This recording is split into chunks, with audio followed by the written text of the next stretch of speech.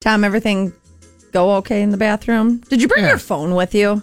Yeah, because I didn't take it out. If I take it out, I'm in there too long. I sit there until my legs, my butt and my legs go numb, and then I try and stand up. And once your legs fall asleep, if you try and stand up, you almost take a header into the sink. Well, and the older you get, the more dangerous that is. I don't want to die by head impact in the sink. Well, and it's right next to the GM's office, so he'd probably be the one to go in and find you. Yeah. So you'd be fired no matter what, if you were dead or not. Right.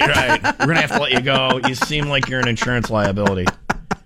As I'm bleeding and from you a broke the sink head wound with my pants around my knees, my phone out of reach. Another reason to not take your cell phone into the bathroom. Well, that one's not enough? No. Okay, all right. The head wound and the death in the bathroom at work was not a... Death, not enough. If you need a second reason to not do that. I think that we've talked about something similar before, but now this is coming from doctors at Stanford and Harvard, and usually you listen to those people.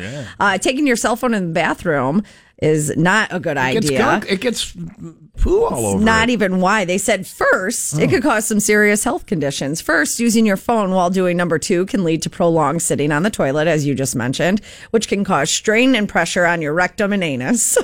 Rectum? We damn near killed him. Right. Then they go on to say... The Sturgis, the roid from Sturgis, you had the roids. It's back. It went away and now it's back. I think it's just part of you now.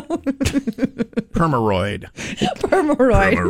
Every time you're on vacation, it comes back after. Yeah, it is. I should never leave. They go on to say that this can lead to issues such as hemorrhoids and rectal prolapse.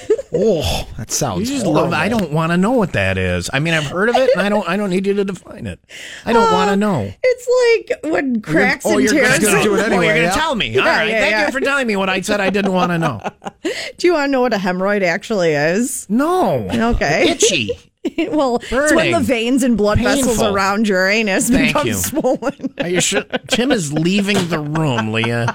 Read the soon-to-be empty. You'll sit in here alone if this continues. I'll continue talking about this is funny because you're not suffering. Prolapse. This is funny because you're not suffering. I've never had one. All right. Well, best of luck. I hope you find your way. Keep your phone in here next time. I want you to take your phone to the bathroom. Take as much time as you can. You can join me over here in Roidville, and then you'll quit talking about it and laughing like it's a funny thing.